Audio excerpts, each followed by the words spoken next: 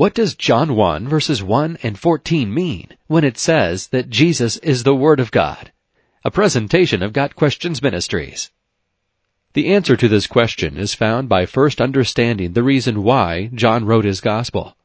We find his purpose clearly stated in John 20, verses 30 and 31. Many other signs, therefore, Jesus also performed in the presence of the disciples, which are not written in this book. But these have been written, that you may believe that Jesus is the Christ, the Son of God, and that believing you may have life in his name. Once we understand that John's purpose was to introduce the readers of his gospel to Jesus Christ, establishing who Jesus is, God in the flesh, and what he did, all with the sole aim of leading them to embrace the saving work of Christ in faith, we will be better able to understand why John introduces Jesus as the Word in John 1:1. By starting out his gospel, stating, "In the beginning was the Word, and the Word was with God, and the Word was God," John is introducing Jesus with a word or a term that both his Jewish and Gentile readers would have been familiar with. The reason his readers would have been familiar with this terminology is that the Greek word translated word in this passage is logos, and it was common in both Greek philosophy as well as Jewish thought of that day. For example, in the Old Testament, the Word of God is often personified as an instrument for the execution of God's will. Psalm 33 verse 6, Psalm 107 verse 20, Psalm 119 verse 89, Psalm 147 verses 15 through 18.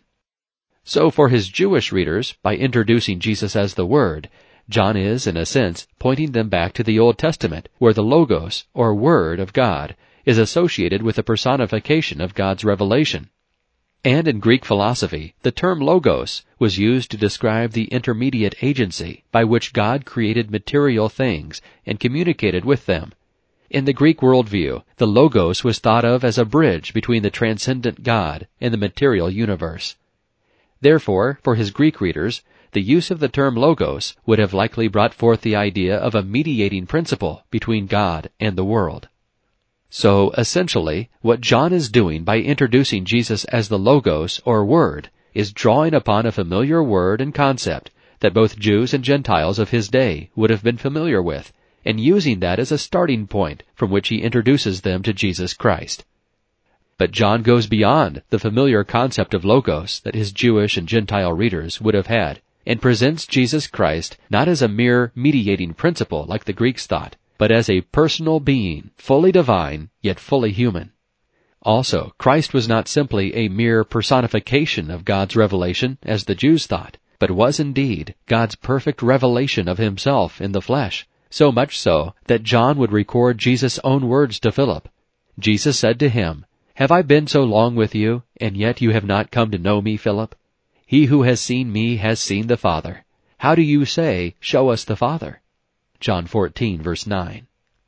By using the term logos, or word, in John 1:1, John is amplifying and applying a concept that was familiar with his audience, and using that to introduce his readers to the true logos of God in Jesus Christ, the living Word of God, fully God and yet fully man, who came to reveal God to man and redeem all who believe in him from their sin.